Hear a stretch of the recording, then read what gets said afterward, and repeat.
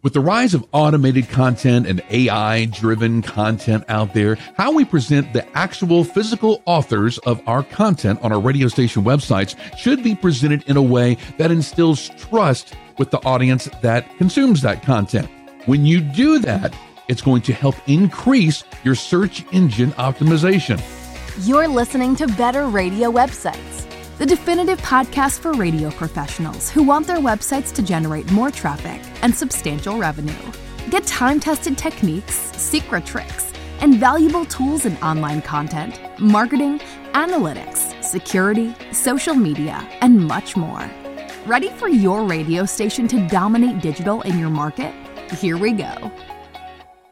Hi, it's Jim, and welcome to Better Radio Websites, the podcast that wants to help you get more visitors and the most revenue from your radio station website. And yeah, you could be consuming this podcast on our website at skyrocketradio.com, but wherever you're getting it, be sure that you are liked and subscribed so you can be sure to get this content every single time that we produce a new podcast. And if you're not checking it out, the video version of this podcast, please jump over to our YouTube channel and like and subscribe there. Believe it or not, all of those subscribes and likes and comments and that sort of thing actually help any channel grow. So we do appreciate you doing that.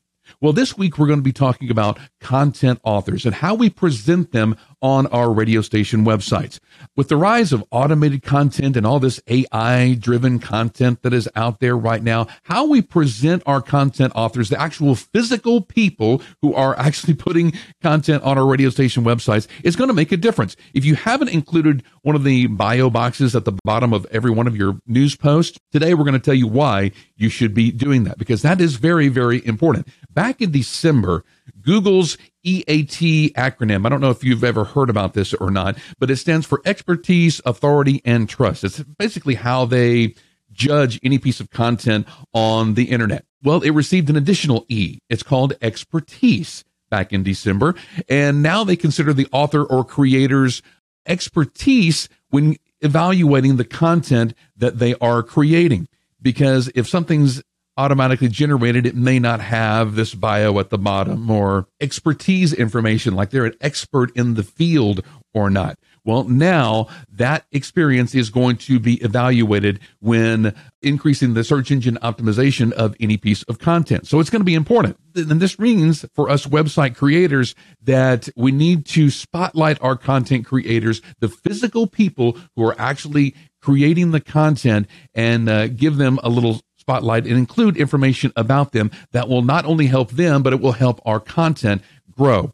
So how does Google see content authors? Well, some of the factors that Google considers, or as we said, that EAT acronym, expertise, authoritativeness, and trustworthiness, they evaluate these of the author as well as the website and the content that they are creating. This involves analyzing factors such as the author's credentials, the website quality, and the website's reputation in the relevant field that they are talking about. That means that when an author who typically creates posts about how to make your radio station website better all of a sudden starts putting recipes on the website, that's going to stand out to search engines as saying, something's not right here. That doesn't make any kind of sense. We need to lower his thing because he's doing something crazy.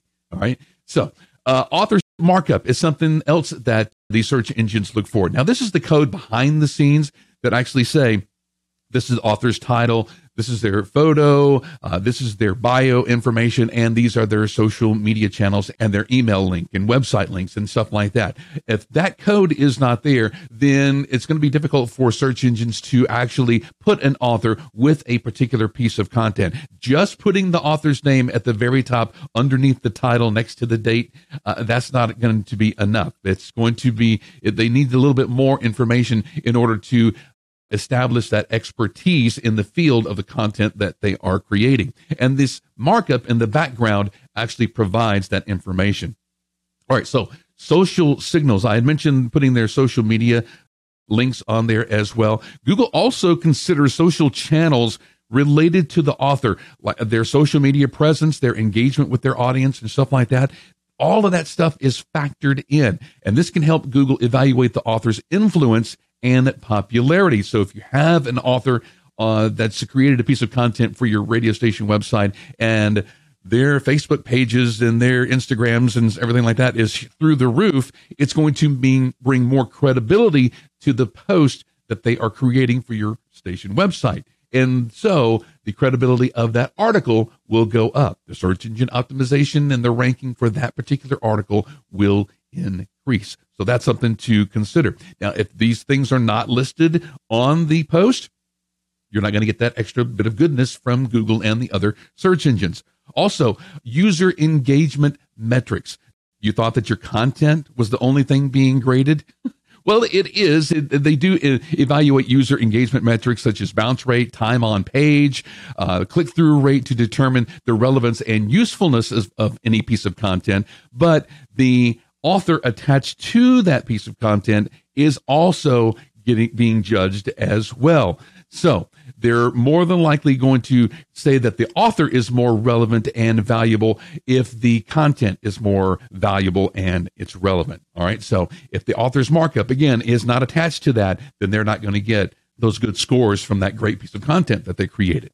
So displaying the author's bio information, as we've said, is very, very important. If you're not doing this, be sure that you are doing this right now. If you have a WordPress website, you likely have to go into the user's profile page, put a little short bio in there. That is where all of their social media addresses get put in, their email address and stuff like that. And you can actually show that depending if your theme has that enabled. And the reason why that you should include this on every post is, number one, credibility. Like we said, by providing the author's credentials, experience, and background, readers can assess their credibility and the expertise of a writer. If you've got a news person that's on staff who's been writing local news for your area for the last 45 years, well, then that needs to be somewhere in their small piece of a bio, because somebody that either doesn't have that information there or they haven't been around as long is not going to give that credibility for that news post. So that's going to make that news post